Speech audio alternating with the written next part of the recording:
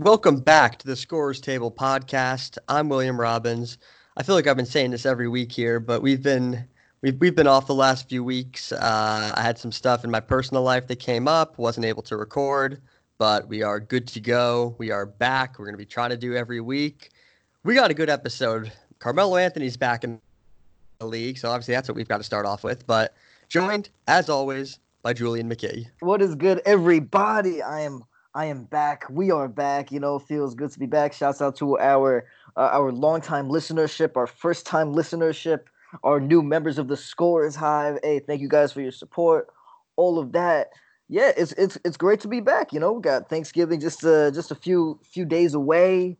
We're out here. Will, how was your weekend? Weekend was good. Busy, but we're recording this before the Patriots Dallas game. I'll be watching that. But by the time this podcast is up, the game will be over. I'm not too confident about this game, so we'll see what happens. But I don't know. We'll see. Let's start right off with Carmelo Anthony. All right, let's do it. Since we last recorded, Hoodie Mello is back in the league. And he's had one good game, I guess. I don't know. Julien, what have you had to say about Carmelo Anthony so far this year? I mean, First of all, it is great to see Melo back. He's doing his 3-point celebration. 3 fingers hit the side of the head. When he doesn't shoot 0 for 8. That's correct. Yeah, we didn't see much of that last game. But here's the thing. I'm just gonna read Melo's stats for his 3 games in the Portland Trail Blazers uniform. Against the Pelicans, 4 of 14 from the field, 2 of 3 from 3. Against the Bucks, 6 of 15 from the field, 40%. 3 of 5 from 3. And last night against the Cavs, 5 of 15 from the field and 0 of 8 from 3. Ooh. Yeah. Yeah. Yeah. Just gonna let those marinate for a second. Ooh.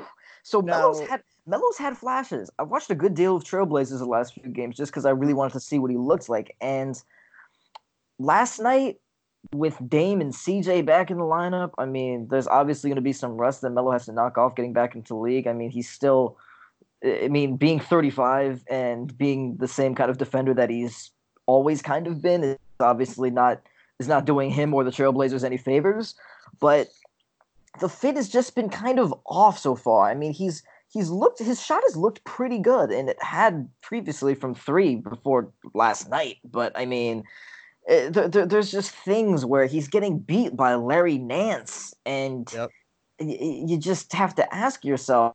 I mean, is the Trailblazers window closing? I mean, what exactly is the course of action with Melo? I mean, how long do you give him to just kind of round into form? I don't know what form is for him at this point, but as good as possible. I mean, Will, what do you think? So Carmelo Anthony, I like to look at box plus minus, all that kind of stuff. Mm-hmm. They're getting outscored by almost 10 points a game with him on the court. Ooh. He has been by far, in these 3 games, efficiency-wise, the worst player on their team. DeAndre Jordan-esque. Seriously. So, it's nice to see Carmelo out there. It's cool to see him do the 3 to the dome celebration. Unfortunately, how he's played so far has kind of justified him being out of the league. He has shown no ability to adapt to the kind of game that he needs to be playing.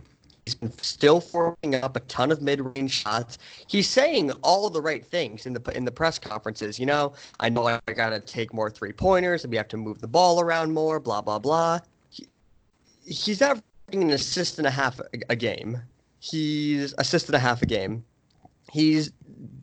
taking an obscene amount of mid-range shots. I believe in the 3 games that he played, he's already like leading the team in mid-range shots. It's just he's shown no ability to adapt. Now, the Blazers are not losing because of him. Let's just say that. The Blazers have a lot of issues, but he is certainly not contributing towards winning. I agree with that. I mean, this Blazers team right now, even with Melo providing some reinforcements, it's just sad, honestly. There's no other. I don't think there's any other way to put it. I mean, especially last year, following the Lillard 3-pointer to beat the Nuggets. I mean, what an NBA history moment that was. Honestly, that whole series really won for really a classic.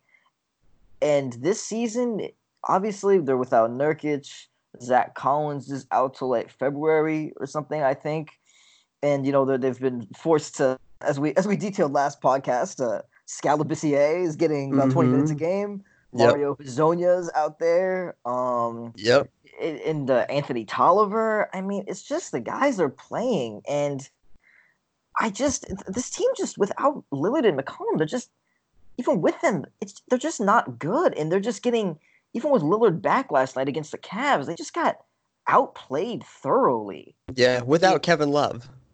Yes, I mean, albeit Jordan Clarkson was having one of his heat check games, but I mean, last night, Jordan Clarkson and Zach LaVine combined for how many points? Like, I just 70 about that. I mean, how many points did Clarkson have last night? I think he had like 26.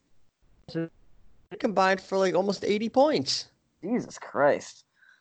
Today in NBA history.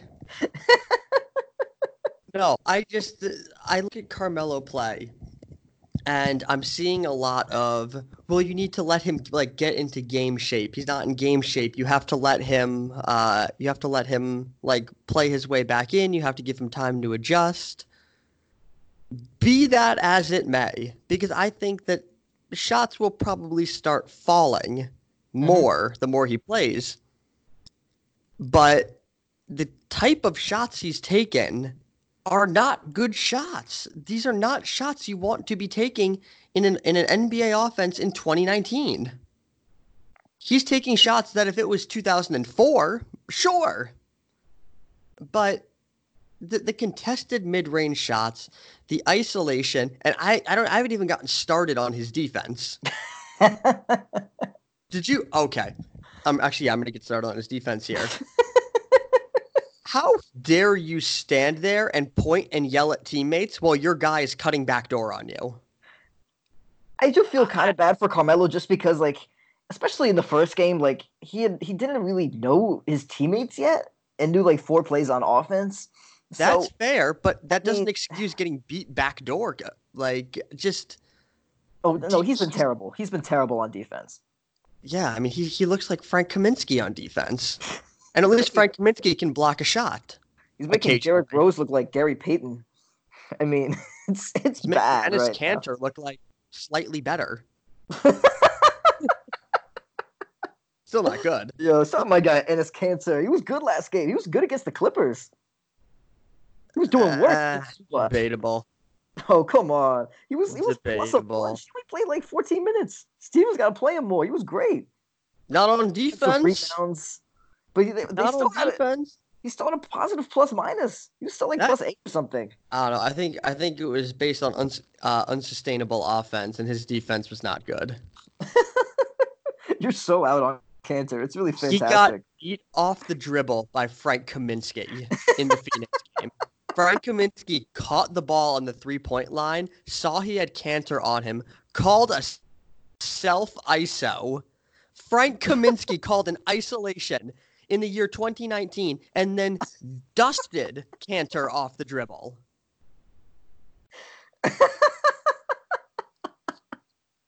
Oh, God.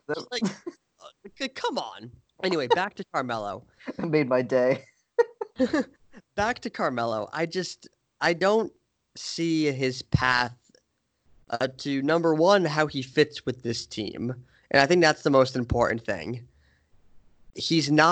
Carmelo is clearly not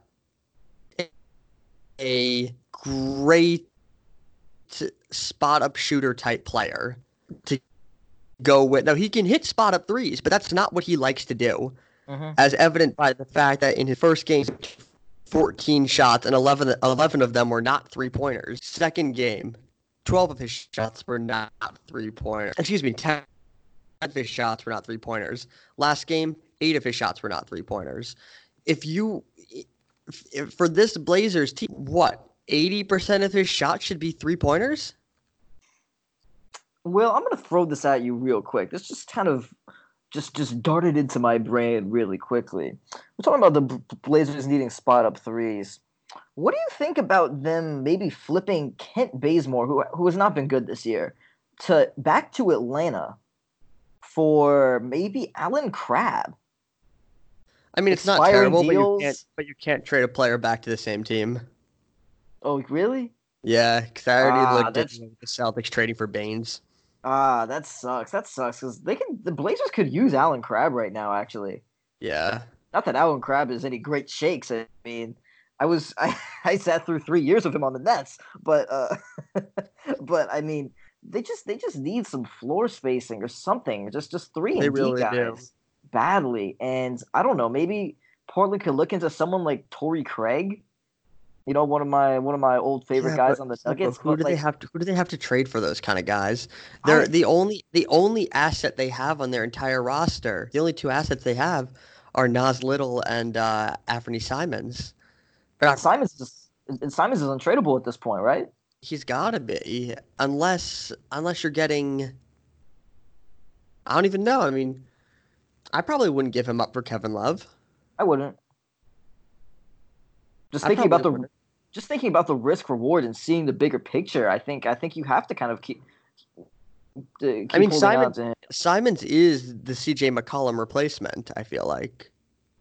Oh yeah, I completely agree. And right now he serves as a perfect kind of 7th, 8th man capacity, but they've been playing him like a starter, and he's still like Anthony Simons might be still in puberty. I mean, that kid looks young. He's skinny, like playing him like 32 minutes as a game is just like, it's just a little much. And I will say though, Nas Little has been good lately. Nas Little has been good. He was a guy that I liked in the draft, if you remember. And I'm happy he's a high energy type of player, and I like that. Definitely. But I mean, and his shot hasn't been bad. It's coming around. He's getting better. Blazers have a pretty good developmental staff. And that is their only justification for not having a G League team. I was about to say that. Is the fact that they actually are pretty good at developing talent in-house. If you look at guys like Lillard, McCollum, they made Pat Connaughton and Jake Layman playable. Simons, I mean, they have a good track record of working with these type of players. Speaking of teams without D-League teams, I was scrolling through maybe my Instagram feed today, and I don't even know how this came up, but guess who scored a bunch for the Windy City Bulls last night? Oh, that would be Bull. Which, if you're the Bulls, what incentive do you have to play him, though? I really don't get it. Fucking dumb. I don't know. Maybe it's like a gentleman's handshake. Like they'll throw them like a pick in the future. I mean, the Blazers paid them money for him to be there, but I don't know. It just doesn't seem. If you're spending money on getting someone to play, shouldn't you just get a team? Like, doesn't really. I mean, it's expensive, and G League teams lose a lot of money. But yeah, I get it. Now, so last thing I want to add on Carmelo, I believe the deadline to cut him is January 12th or 15th, somewhere around there. Julien, hot take. Do you think he makes it to January 15th? Do you think he makes it past January 15th, if that is in fact the date? I can't remember. God, I want to say yes. Well, I want to say yes, but I just can't. At this rate, he's 35. I don't see his defense really getting any better. I hope his offense gets better. Yep. I think it will, but with Zach Collins eventually coming back and whatnot, Blazers still. Nurkic, obviously. Yeah, I think Neil Olshey is a pretty good GM. He is. With the exception of the Evan Turner contract. Yeah. Not gonna let him get away with that one. He was the man who signed Allen Crabbe. It wasn't Sean Marks. He was the man who signed Allen Crabbe. Who offered him the deal, though. And who offered the Otto Porter deal and the Tyler Johnson deal. I will defend the Otto Porter deal happily. Tyler Otto Porter still Otto Porter could have Johnson? been less. A little less. But anyway, for Carmelo, I don't think he lasts till then. What do you think of Will? I have to agree. The way I look at it is once they get Collins back and once they get Nurkic back, they have more guys to play the front court positions. They have guys that will be capable of putting the ball in the basket. And ultimately, they're going to have to play Carmelo less.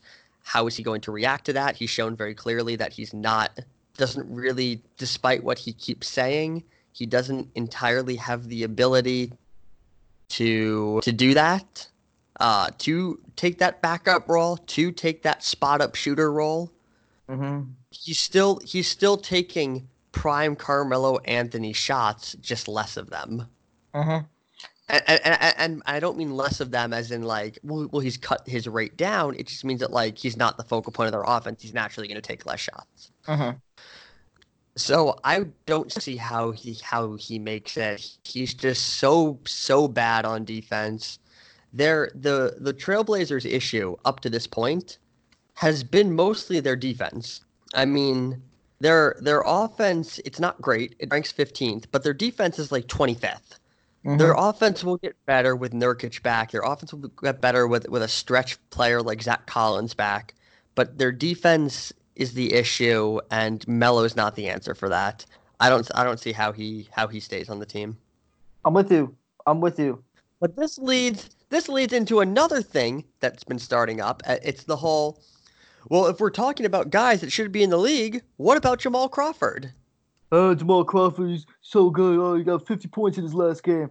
Here's the thing. I want to say that was my impression of all the ESPN pundits talking about how Jamal Crawford deserves to be on an NBA team. Here's the thing.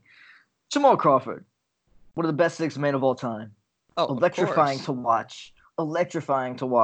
If you told me if you told me Jamal Crawford deserves to be in the Hall of Fame, I would disagree, but I would listen to your point respectfully.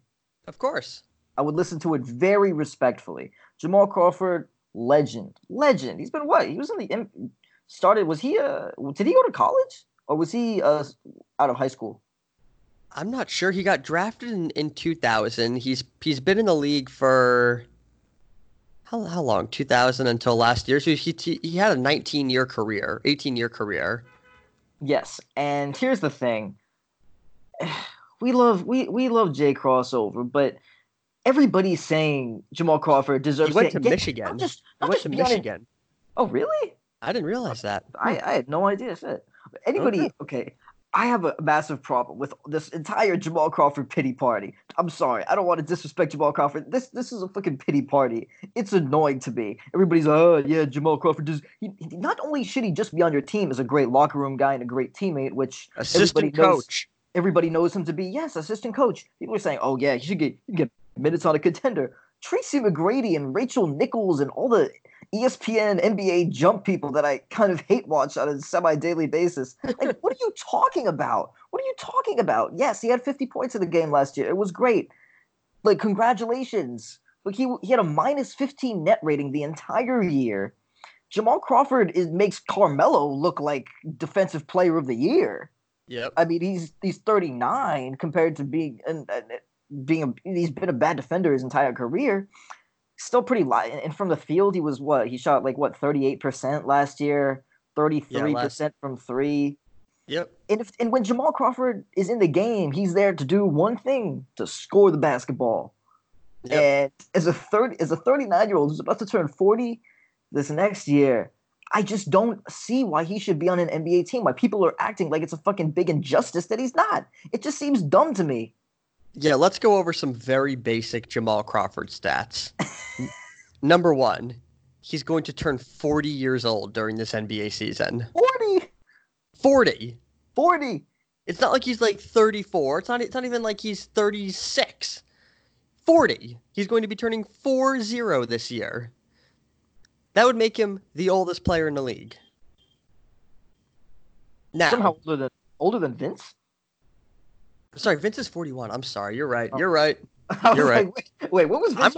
I forgot Vince was in the league for a second. Yep. So yeah, last year Jamal Crawford shot like 38% from the field, 33 from 3-point.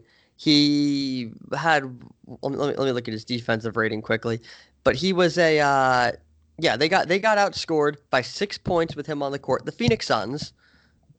So granted, it's a little bit skewed. It's the Phoenix Suns, but defensively, he's never been good. He's never been a plus defender in his entire career. But last year was the first year since his rookie season that he has been a negative on offense. Ooh. And he was a negative on defense.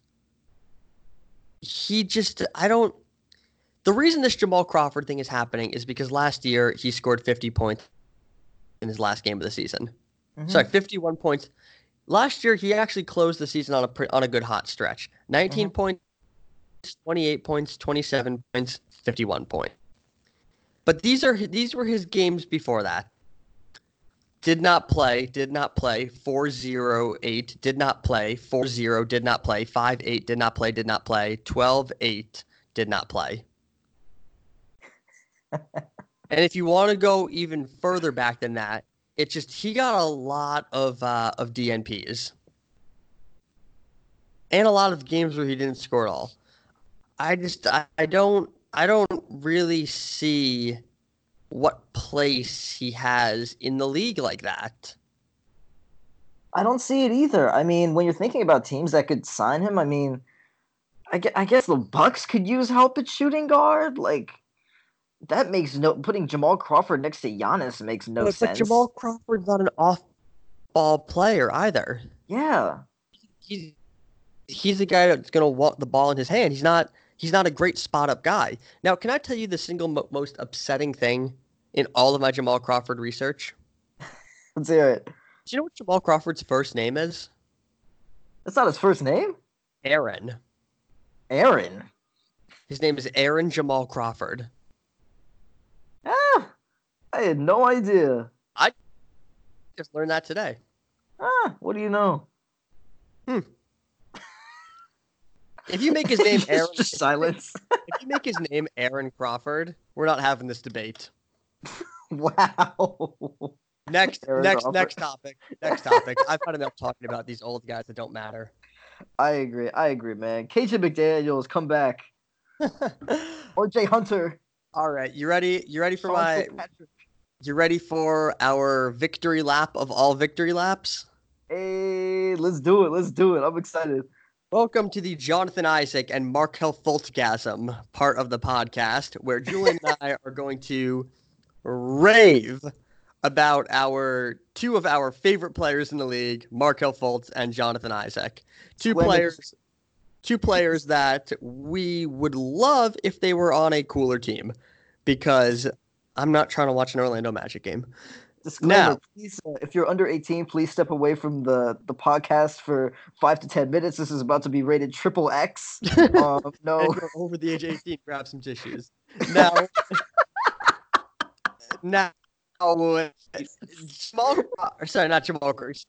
Jonathan Isaac last night had maybe his best offensive game of his career. 25 points, 9 rebounds, shot 10 of 16, 4 of 6 from 3-point, cutting off the ball, shooting without hesitation, created for himself. This is everything that we were hoping Jonathan Isaac could end up being. It really he was fantastic. Fantastic. And, when you're talking about the Magic, I didn't actually know that Aaron Gordon was sidelined as well. So Vucevic and Gordon aren't out there right now because and I guess this makes Evan Fournier the focal point of their offense, which is a problem and should change because... Oh, wait, I want to read a quick Evan Fournier stat that I texted you earlier. Oh, yeah. So Evan Fournier last night, this game did not go into overtime. This was a regulation game. Evan Fournier played 34 minutes. He had 26 points. The Magic lost by 5, and he was a minus 22. It's like wasn't Wiggins like a minus 28 on opening night? Something like that. In a game that they won by 1? Yeah, and he played like a majority of the game too. but the difference is Wiggins didn't shoot well that game. Yeah. Evan Fournier scored 26 points on 48% shooting. Mm-hmm. I have never seen that before. And here's the thing about the Magic. I mean, this team is pretty unwatchable because I think Steve Clifford, despite all the recognition he gets as a defensive coach and deserves that recognition, he's a great defensive coach. Yep. I don't think he knows what he's doing on offense at all. Not a great offense, no. Like I don't even know what they're doing. I mean, Terrence Ross has not been great this year off of that $54 million contract. I think that's the exact figure. Don't hold me to that. There have been multiple games this year in which Michael Carter-Williams has taken more shots than Markelle Fultz or Jonathan Isaac, sometimes combined. There was one game where I believe he was 1 of 8 and 1 of 7 from 3. Michael Carter-Williams. Mm-hmm. Like, who is letting him do that? Like Steve Clifford is.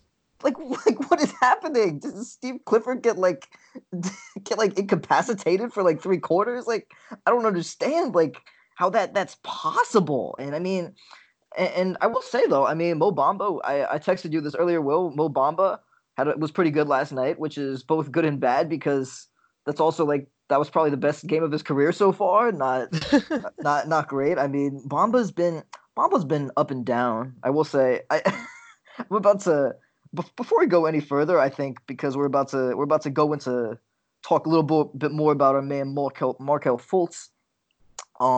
Last Friday I was extremely drunk and I drunk texted Will about the Orlando Magic. So I'm going to read it right now on the podcast. Oh God, I don't remember this text. This is going to be great. Mo. Oh my God. Bamba just kind of sucks.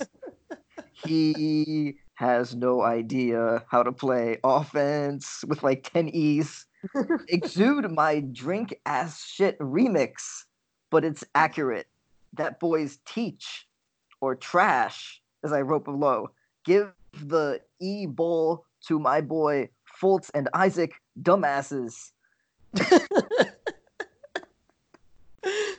Well, I feel Tune in next bad. week for Drunk Julien's take on Wendell Carter and the Chicago Bulls. Yeah, I'm dead, bro. I think that, and here's the thing. I feel bad. Mo Bamba's from Harlem. I still have a little faith in Mo Bamba. He's still young. He blocked a shot like 3 feet away from someone last night. I mean, his wingspan is fantastic. He made a 3 last night. He's showing something, but and I hope it develops into more. But I mean, he has not been good this year. Mo Bamba still might be good. Let me correct my previous take when I said I don't have faith in him. I don't have faith in him on the Orlando Magic.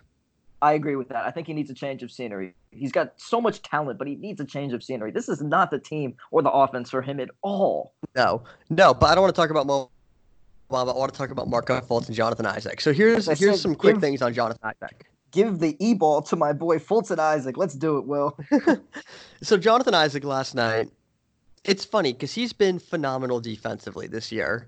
He has been, in my mind, the 3rd place defensive player of the year guy. And we'll get to who number 1 is in my mind later. But he's been great defensively. Last night, he was not good defensively, which is why it's so funny to me that he played so well offensively. Because I felt like last night, he was biting on way too many pump fakes. I thought that he gambled a lot. And with the long arms, he had 4 steals. So when you have those long arms like that, it is tempting to keep reaching. Because once you get a few steals, you recognize you can do it. You go for it. You gamble. It puts you out of position. And I thought that happened a lot. He bit on a lot of pump fakes by like Miles Turner and Sabonis, and those are also just bad matchups for him because he's so skinny. But if Miles Turner is pump faking a contested mid-range shot, maybe just go for a contest and not a block. Like, I feel like that's a shot that you can live with. But overall, that felt like a big game for Jonathan Isaac because in games typically in his past where he scores a lot of points, And this was kind of the Gordon Hayward thing of last year, where it's like where Gordon Hayward scored 30 points against the Timberwolves or whatever twice, but he missed like a total of like 4 shots in those 2 games. So in the games so far this season, with the exception of this one where Isaac scored over 20, he missed like a combined 5 shots. Last night he missed 6. He shot 60% from the field or so, but he wasn't afraid to miss. He just kept attacking. He kept shooting. That felt significant in his development. It wasn't just he scored because the ball went in. He scored because he was looking for his offense. I agree. Do you have anything else to add on Isaac before we get to Fultz? Nope. I think kind of like it was a big step forward. It was a big step forward. Isaac is the best player on this team right now. I legitimately believe that, and I think that he's got a. Yes, but like right now, as far as active players, and kind of what we're getting into about Fultz in a second, the Magic need to understand if this franchise is going to be doing anything that's not just making the 8th seed barely in the next few years. They've got to develop their young guys and stop playing veterans who don't completely make sense on this team, like DJ Augustine. So thus will Markelle Fultz. He is here. He's been playing fantastically lately. Last night he wasn't great, but he dropped Aaron Holiday. With a dirty cross, because that's what my guy Markelle does. Will, are we not basketball savants or what? So this is awesome. I am happy. Okay. So I said on the podcast I thought Markelle Fultz was going to be an all-star and an MVP. Obviously, I wasn't being like completely serious. I thought he was going to be good though this year, and he has been. So this year, last game, what was so significant about Fultz, I thought last game, is that this was the first game in his career where I really felt like he had control of the offense. He took 11 shots. He shot 6 of 11. He only took 1 3-pointer, which is an issue, but it's an issue that will get sorted out. Mm-hmm. But he had 9 assists, which I believe is his career high. And he had 13 points, 9 assists, whatever, 2 steals, I think, 1 steal. But just the fact that the ball was in his hand, he was the one making the decisions. He hit Jonathan Isaac on a bunch of those backdoor cuts. Mm-hmm. I thought that was huge. It was the first time where it seemed like Steve Clifford said, "Okay, you know what? Just do what you think that you need. Just show me that playmaking that was so highly touted in the draft." And it felt big. I mean, he played 29 minutes, which was the most minutes he's played all season. Uh-huh. And he made smart decisions. He only had 2 turnovers. He had not, obviously, like I said, he had the 9 assists. But he looked decisive. He hit a few nice step backs. He had a few nice drives into the body of Miles Turner and Sabonis, where he just bounced right off of them and was able to still control the ball and score. Mm-hmm. I mean, these are the things, the playmaking and the ability to switch hands in the air, to score in traffic. Those are the things that made him the number 1 pick in the draft. Mm-hmm. Again, he took 1 3-pointer last night. Kind of an issue. He's made like 5 threes or something all season. Kind of an issue. But he's not afraid. He's showing the things that, because he wasn't a great shooter in the draft. He was a good shooter, but he wasn't a great shooter. Mm-hmm. So if you take away the 3-point shot, I think that he's, so far this year at least, he's lived up to the hype that was surrounding him in terms of what he could do with the ball in his hands. Julien, take it away. I completely agree. I almost have nothing left to add. I mean, this especially looks. I think you mentioned this earlier this week. This looks especially good on our resume compared to our MVP picks for the year. Not looking fantastic. In my defense, Curry got hurt. Yours is a lot more defensible. Mine, hey, yours is rough. Yeah, Jokic is standing in line outside of Popeyes in Colorado somewhere as we speak. I'm pretty sure. Also, let me just say something real quick. I get so mad when I see lines outside Popeyes. I actually get kind of happy because, but here's the thing. This chicken sandwich shit just makes me mad. It just makes me mad at the world. And I'm a positive person, Will. I say once a day, once every single day, I say, you know what? I'm grateful for life and health. I thank the universe. But you know what? This Popeyes chicken sandwich, who the fuck cares? Popeyes isn't even good. What do I look like standing in line for a chicken sandwich that isn't even healthy? That's got mad carbs. It's fried. Like, what are people crazy? Like, what is the world coming to for chicken sandwiches? Yeah, what's funny haven't is had any damn good food in their lives. Like, what the hell is this shit? What's funny is I didn't even notice that there was a Popeyes near me until recently. And there's actually two pretty close to me. And I walked by the other day to go grocery shopping, and the line was like around the corner, and there's a Wingstop right next to it. Go to Wingstop. Well, how the fuck is a Popeyes in Flatbush packed? Do people know about the food in Flatbush? Pepper's Jerk Chicken, Fisherman's Cove, Exquisite Express. Don't even get me started on the incredible Caribbean food in Flatbush. People lined up outside of Popeyes. Oh, come on. Those are the same type of people who think Jamal Crawford should be a starter in the NBA. Like, come on. Like, what are you doing? Fucking do some sit-ups. Go to the gym. God damn. So these are Markelle Fultz's last few games of plus minus. In his last few games, he was a +9, a +23, a +5, a -4, +11, +3, +11, +8. One of those that was most impressive is that he was a +11 in a 16-point loss. True. That says something. I'm happy with how Markelle Fultz has been playing. His jump shot still doesn't look great, but I think that this has been huge. I'd really like if him and Isaac were on another team. Me too. Come on, Popovich. At least a different coach. DeRozan and for Steve Clifford. I think the Magic laugh at that. I think they take it. I don't. Oh, do you think the Magic are? I think the Magic are desperate for DeRozan. I think they really want him. I don't know why. They're desperate to give their fan base any type of success. I mean, the Magic fans were really happy when the Magic just even made the 8th seed barely last year. I mean, they were pretty. I think they were ecstatic. Is the Dwight Howard trade the first trade in NBA history where not only did the 3 teams that participated all lost, but just the league lost for like 3 years?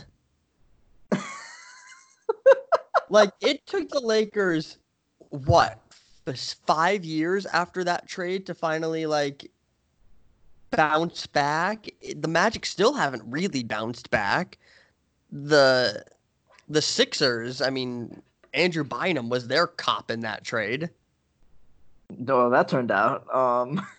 Every team and every player lost in that trade. Kind of impressive, honestly. It's like it is. It shit. I never thought of it that way. Wow. Somehow, I guess you have to say Orlando won because they got Vucevic in it. We got Vucevic in that trade? Yeah, he was from Philly. Oh wow! I had no idea. Yeah. I guess Orlando won. Damn. Who would have thought that? That was actually in Orlando off season because they also traded JJ Redick for like Tobias Harris, which is just a weird trade to think about. It really is, especially considering they were on the same team last year. Yeah. Yeah, who even knows? But you know, I hope the Magic fire their coach and get more fun to watch. I mean, they're a little more fun to watch now, but I mean, who even knows? But you know what? Well, I think we got to move on to our next topic, which I will be leading into. All right, perfect. Let's hear it. Well, you don't watch TV shows much, do you? Not really. No, I watch sports. Yeah. Although I started The Mandalorian today. Great show. What is The Mandalorian about? I've heard about that. Was it like a mandolin or something? Like it's a Star Wars spin-off show. You're not a Star Wars person. We don't even have to get into it. Okay, well here's the thing. I just wanted to tell you, last night at about 7:30, I got some great chicken gras pow from my Thai spot and sat down to watch one of my very favorite comedies on TV or on my computer, that is. It's called The Knicks Offense on MSG Network. I mean, honestly, their offense has not been good. Yeah, I don't even know. I mean, I kind of watch the Knicks for comedic purposes at this point, and that leads into our next topic because I mean, we're not going to get into as far as the front office and ownership and all that stuff. I think the ESPNs of the world and the Stephen A's of the world have probably given you all the information you need to know about those topics and whatnot. So what we are going to do is thinking about from a GM standpoint, player personnel and coaches. How, well, would you and I, respectively, fix the Knicks in 3 easy steps? Okay, so I'm ready for this. All right, let's do it. See, I came with the drama that time. So number one, I think Fizdale is at the end of his line. At the end of the team. Now, I don't think Fizdale is particularly great. I have not been impressed with his X's and O's. I have not been impressed with his rotations, his lineup decisions. That being said, I would love him as an assistant coach. Yeah, I agree with that. I mean, you mean to tell me you're not – last night you weren't floored by the Marcus Morris, Julius Randle pick-and-roll combo? Although in Cleveland they're running a Kevin Love, Tristan Thompson pick-and-roll, and it's working, so – I still don't know how that's I mean, one of those guys can hit 3-pointers. I mean, that's on a consistent basis. I'll say that, but – Fair, but I think that first steps first – you have to get rid of Fizdale. And the main reason is just simply because he doesn't seem to have a great control of the team. I'm not sure how much the players are playing for him. I'm not sure how much the roster is doing him any favors anyway, but Wayne Ellington needs to be playing a lot more. He needs to figure out, okay, wait, Dennis Smith Jr. and RJ Barrett should not be on the court at the same time. Maybe it's not a great idea to start three power forwards at once. It's not. Okay, maybe RJ Barrett shouldn't be playing over 38 minutes in every game. He shouldn't. It just there's some things that I don't like there. So that would be my first move. Would be you have to find a new coach. For me, my first. Yeah. Sorry, go ahead. I was saying my bad. For me, my first move is I would call my man Evan Seitz up. That's my man right there. Just came back from Rome, and you know what? He's got his dad flies around a lot. You know, he's got some around the globe, got some global entry and whatnot. He just came back from Rome. I'm excited to meet with him in a few days. Well, you'll see where I'm getting to here. I feel like I know where you're headed here, but I would hit him up because I would use the password to his account because he's got frequent flyer miles.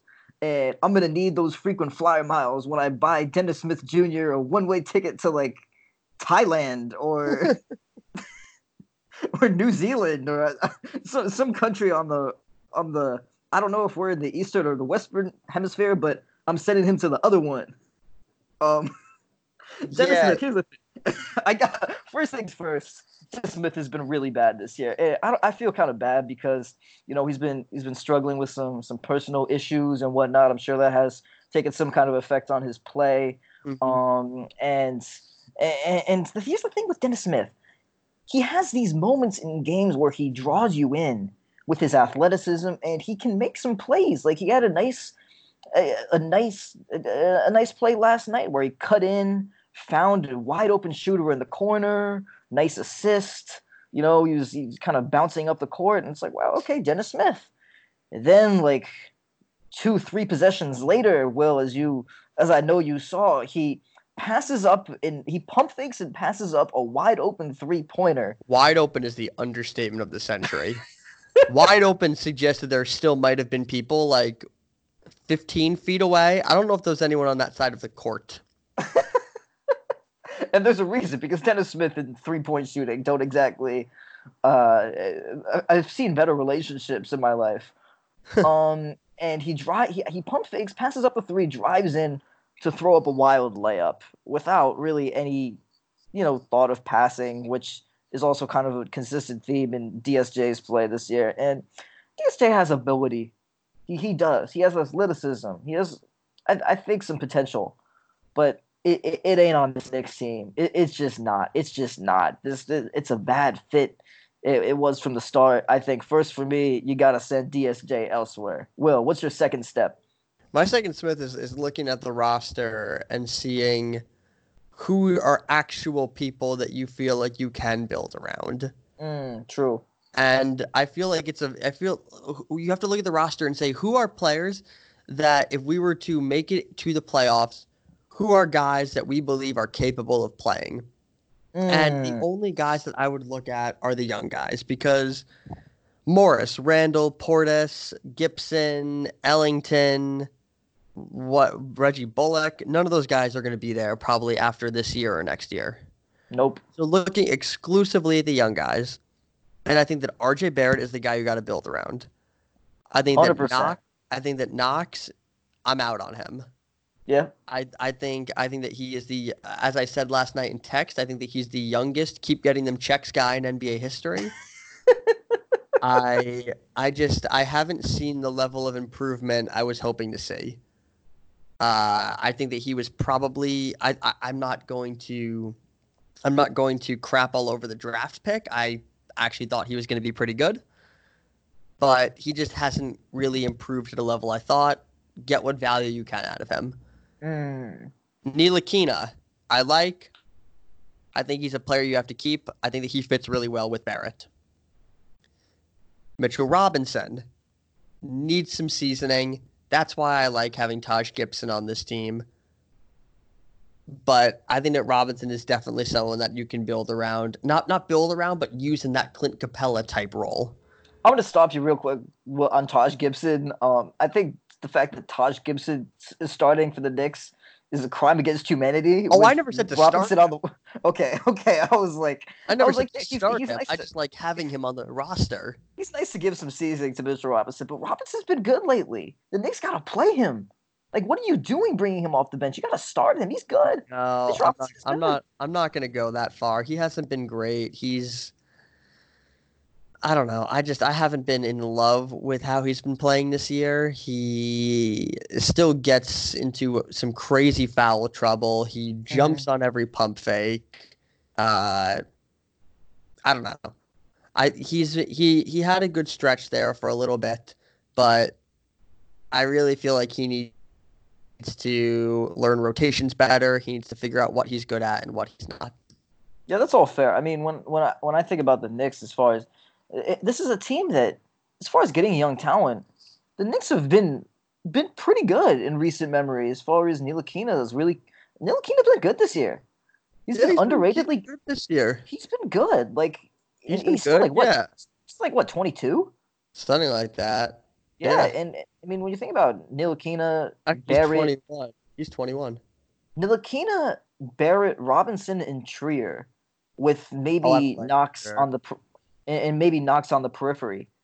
That's not a great young core, but that's a core you can build around. You got to keep playing those guys personally. Yeah, I mean, yeah, and I just alluded to my next one. I think that Trier is a guy you should trade. I think Smith Jr. is a guy you should trade. I like Damian Dotson. He's a guy I'd try to keep around.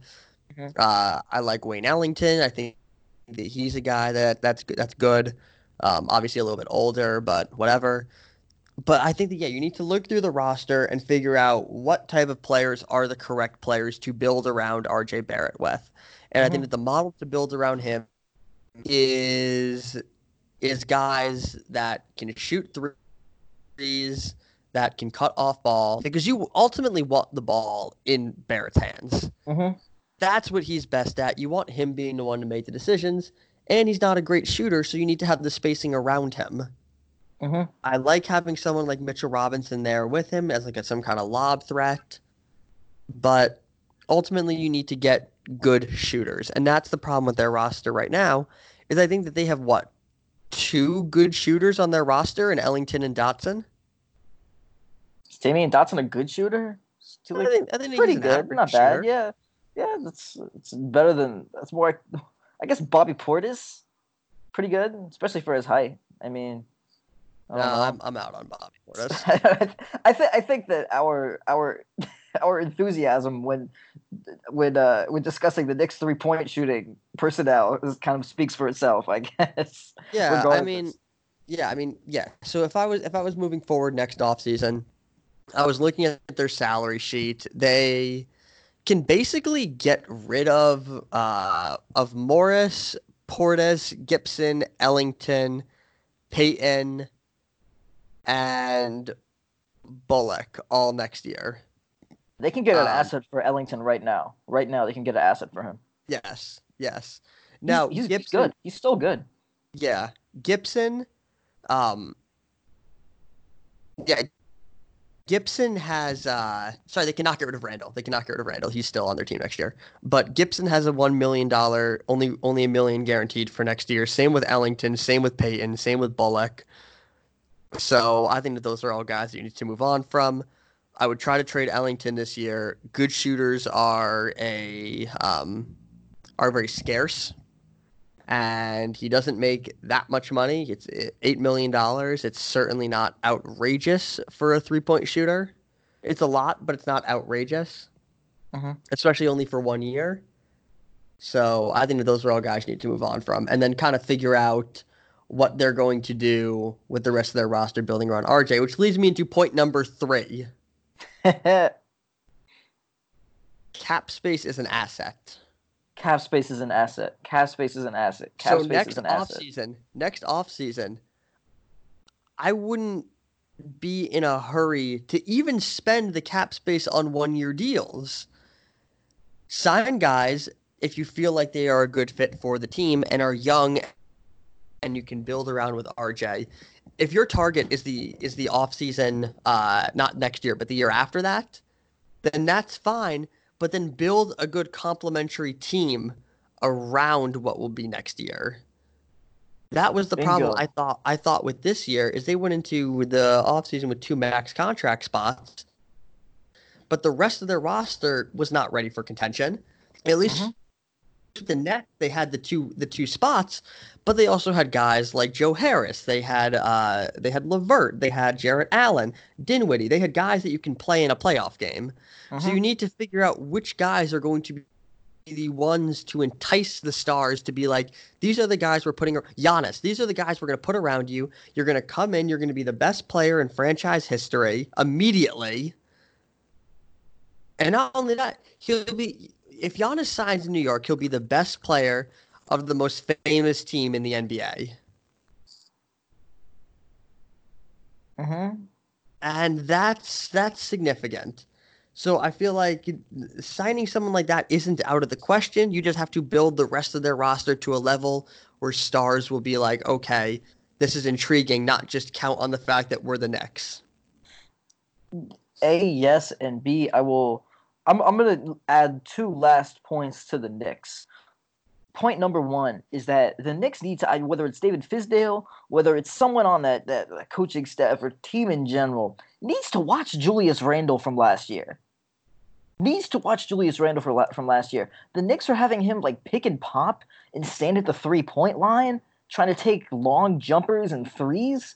That's not what Julius Randle's game is. Did they watch him last year? Last year, he was great in the pick and roll and also fantastic with his timing and instincts and whatnot as far as trailing guys to the rim. Can do some work in the paint, whatnot, and he was very good last year. I was not mad at that Julius Randle contract this offseason. I was not mad at it whatsoever. And he's not been good so far. He's been a shit show for the most part. And Randle is good. They're just using him in the worst way possible. I just don't get it. Well, I think a big part of that is the fact that he unfortunately is usually the second or best, or sometimes even best shooter on the court for them. Big problem. So I think it's also a problem with personnel. Anyway, we're going to move on to our next topic. Let's do it. This is kind of a combined topic. So we're going to look at 2 teams here. We're going to look at the Lakers and the Celtics and whether we're buying or selling their hot start. So, number 1, the Celtics. Which also, we're going to start off when we talk about the Celtics. We're going to talk about both of our Defensive Player of the Year picks. Marcus Smart. Now, let's talk about the Celtics right now. They've lost 3 out of their last 4 games. Even still, they're 11-4 on the season. Their 3 losses that they've had most recently have been by a combined 7 points which really shows that it's not like there's a difference between when you lose by 4 or 1 and when you lose by 12. It shows that they're still competitive. Yeah, and if you take out their first loss to Philly, that means that all of their losses this year are by a combined score of like 7. So really, a lot of those games could have gone either way. They lost to Sacramento by 1. Smart missed at the buzzer in what was perhaps, I mean, you can agree or disagree, one of the cruelest misses I've seen. Where the ball sat on the rim for probably about 3 seconds, it rolled around, hit every part of the rim, looked like it was going to go in, and then bounced out. Mm-hmm. They lost to Denver last night 2 nights ago in a game where it looked like Kemba Walker might be paralyzed. So I'm going to excuse that loss. I feel like if someone on your team suffers a traumatic injury, that loss is excused.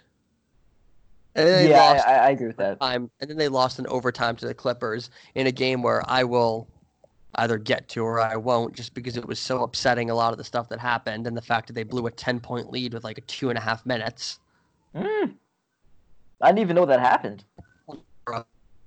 I think they were up by 9 with 2:17 left. Which is not good if you lose that game. Yeah, I mean, personally, I didn't even know the Celtics had dropped 3 of their last 4. It doesn't really feel like it. I don't know why. It doesn't. I feel like this is still a really good team. They're at the very least just a little bit. They're just like kind of one guy away from, I think, being a complete contender for the East. And honestly, they might be right now. I mean, we need to see more from Tyson, Robert Williams, and whatnot up front. But this year, Tice has been good this year. Mm-hmm. And I believe, I don't know if this is still true. At least before last game, he had the highest block rate in the NBA. Oh, wow. So he's been playing very well. Robert Williams, you can take your Mo Bamba song and apply it to him, but he still shows a lot of potential.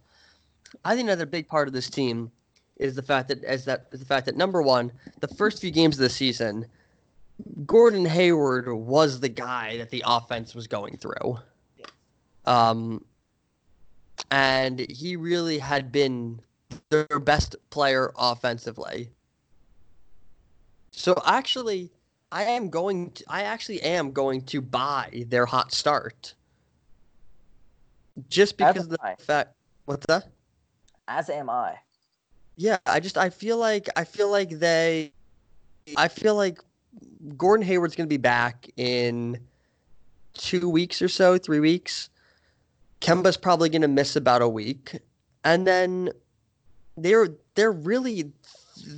beating good teams. It's not like they're losing to bad teams. They beat the Raptors, they beat the Bucks, they beat the Spurs, they beat the Mavericks. They lost by 3 in overtime to the Clippers, who are probably the best team in the league. And Kawhi and Paul George were both playing that game. And then Denver, they lost by 4, but I'm really going to give them the benefit of the doubt in that one, just because of Kemba. No, I'm completely with you. I think that this team is very good. I think they're really good. Tatum and Brown are both playing at all-star levels right now, I believe. Mm-hmm.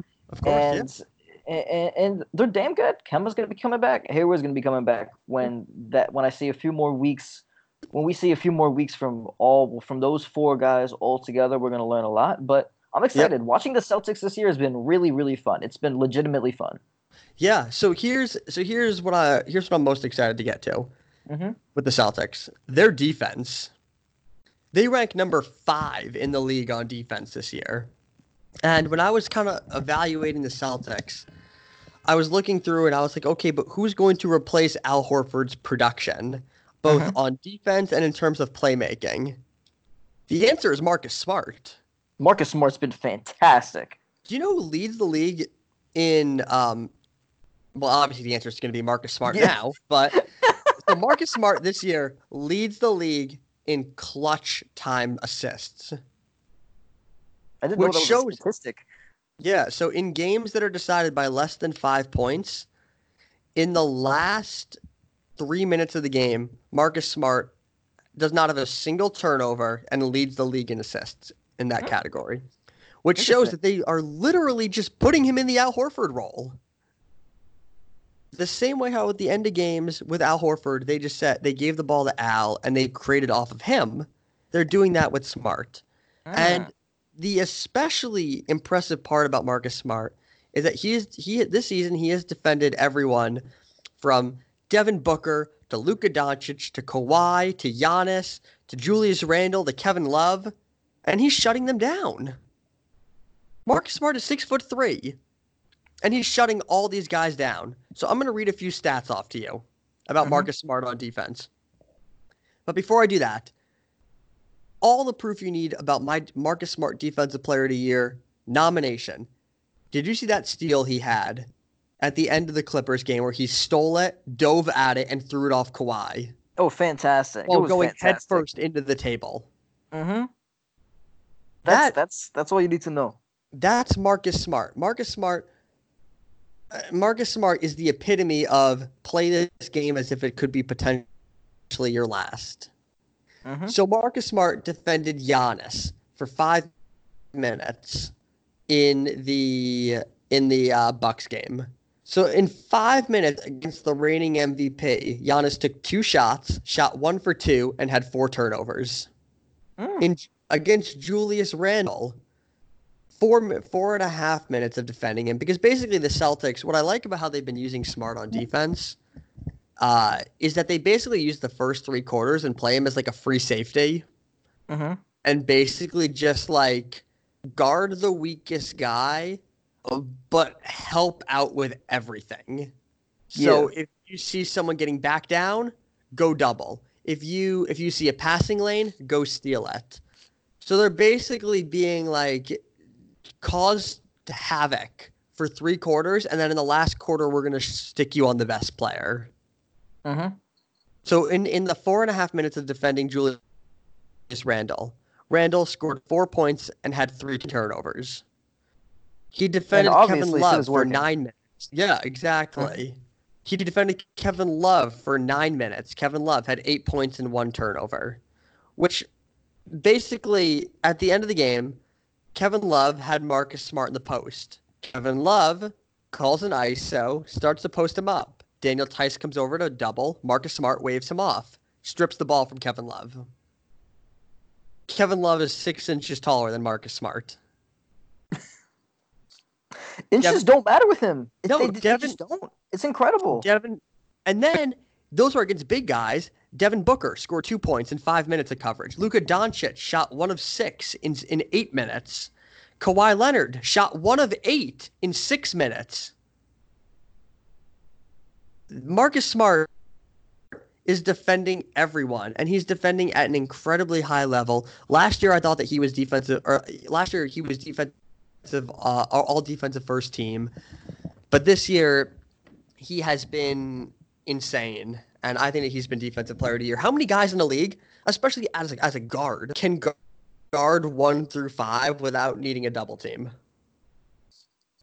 Yeah, that's a rhetorical question. He's been fantastic. He absolutely beasted Porzingis this year. I mean, Jesus. Yeah. I mean, Porzingis looked like he didn't even know. He wasn't sober. I mean, Smart just ripped him.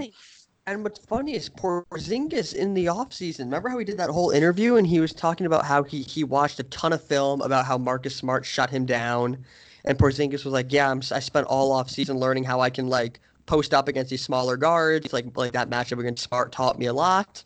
He's going to have to go back to the film room. Because Marcus Smart did it again. Anyway, I'm buying the Celtics start. Smart has been fantastic. He has been forever about the Celtics with Marcus Smart. He is not their best player, but he is their most important player. 100%. It doesn't matter. It doesn't matter who we lose. It doesn't matter.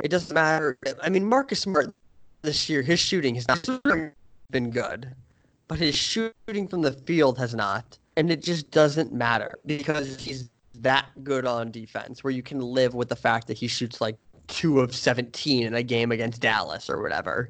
Uh-huh. And that's it. I've so nothing else to say. We're both buying that Celtics hot start. Our last and final topic, the Los Angeles Lakers. 14-2.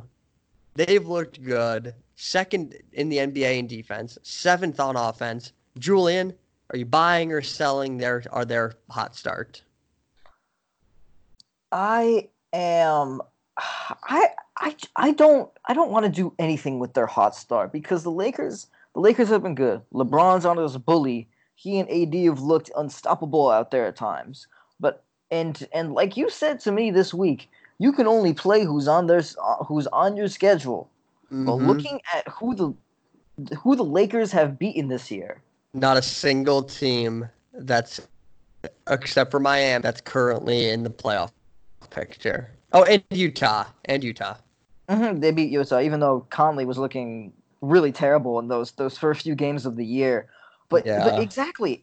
Just for our listeners, I'm just gonna run through who they've beaten this year: Jazz, Hornets, Grizzlies, Mavericks, Spurs, Bulls, Heat, Suns, Warriors, De'Aaron Foxless Kings, Hawks, Thunder. I'm sorry, Grizzlies. Grizzlies. I'm just not that impressed. I'm just not. I'm sorry, they barely beat the Grizzlies last night. I will say though, we've been very vocal on this podcast about Kyle Kuzma and the 3 points. He's been great lately. He's been fantastic. He's living up to his public billing now. We bullied Kyle Kuzma into becoming a 3-point shooter. That might be our biggest contribution to society right here. Shit, honestly though, I mean, it's gonna be interesting. The Lakers are against the Spurs tomorrow night, against the crappy Pelicans team on Wednesday, Wizards, Mavs. Finally, on December 3rd, I'm very excited. Lakers Nuggets. That's a big test. I love how the Nuggets are playing lately. They really. I don't want to say they put on a clinic because James Harden did just go for 27, which is just like that's just regular James Harden at this point. That's kind of below average for James Harden. That is below average for James Harden. Yep. But the Nuggets look good lately. Jokic was very good against the Rockets. Their bench was looking great. He rewarded himself with some more Chick-fil-A. You already know. And this Nuggets team, when even without Porter and Beasley, they're 10 deep. When everybody's playing well, they're 10 deep. So I'm really excited to see the Lakers against them. But like I was saying, I think the Lakers are probably going to end up what are they now? Like 13-2, 14-2? 14-2. Yeah, Lakers so let me be if the Lakers beat the Spurs, I think they will be 17-2 going into their next matchup with Luka on Sunday, December 1st. They're going to be they might be 17-2. Everybody's going to be buying Lakers stock. I'm sorry, I'm just not yet. I need to support against high-quality opposition for me to buy into this Lakers team. Will, the floor is yours. Yeah, I'm going to explain why I'm not buying their hot start. Uh-huh. And it comes down to the simple fact that I think that they could be really good with LeBron and Anthony Davis on the court. But LeBron and Anthony Davis on the court together has happened 15 out of the 16 games. That to me is not sustainable. Yeah, that's the not sustainable part. Not the way they're playing, not the way that they look with all this. Just the fact that LeBron and Anthony Davis, a historically injury-prone player, and LeBron, a player in his 18th year in the league, 17th year in the league. I don't have faith in them to play all 82 games. Mm-hmm. Anthony Davis has already has 12 different injuries between his shoulder, his elbow, his knee, his hip, whatever. And eventually they're going to start having to miss games due to injury. And that's when the wheels will come off a little bit. I still think that come playoff time, they're an incredibly dangerous team. But I am not buying their hot start right now because I don't have faith in just their 2 best players being able to stay on the court long term. I agree with that. I think that's a great point, especially when you're thinking about load management, trying to keep these guys healthy for the playoffs. Yeah, I agree with you. I agree with you 100%. Also, just Dwight Howard has played a lot really well. So Unsustainable. I'm sorry. I'm not sure that Dwight Howard will still be an active member of this roster come playoff time. I'm just not buying. It's nice to see. Hopefully, Dwight maybe turns around his career. I mean, it's kind of too late, I guess, but I mean, tries to turn around some of the narrative for his career as far as being a terrible teammate, as far as all the locker rooms. Well, Just the they've locker loved room him so paints are far this easy. year. Yeah, they have, but I mean, I feel like with him and with a lot of people, you can't buy too much stock in anything. You gotta just kind of let it marinate, see what happens over time. Hopefully, until Dwight Howard puts an entire season together of being a good locker room guy, I'm gonna Yep. be looking at him skeptically. It's like Ben Simmons shooting threes. Yeah. Until Ben Simmons makes multiple threes in a game, or like is Until he attempts multiple threes in a game. exactly. I'm sorry. I'm not losing my mind. Oh, Ben Simmons. Oh my God, he can shoot now. He's like Magic He's now Johnson. tied Shaquille O'Neal in the all-time three-point makes. Facts. We'll get to the weird Sixers another day. We'll get to them next Yeah. episode. Anyway, we're gonna Weird wrap team. up there. Yeah, we're gonna wrap up there. Thank you guys for listening to this week's episode. We expect to be back next week. In the meantime, we hope you have a great Thanksgiving. Enjoy the time off. Maybe you've been listening to this podcast on your trip home. So Mm-hmm. if that's the case, have a great meal, have a great time, and we'll talk to you guys later. 100%. Turkey is overrated. That's all I gotta say. Shout out to the Oh. Scorers Hive. See you guys.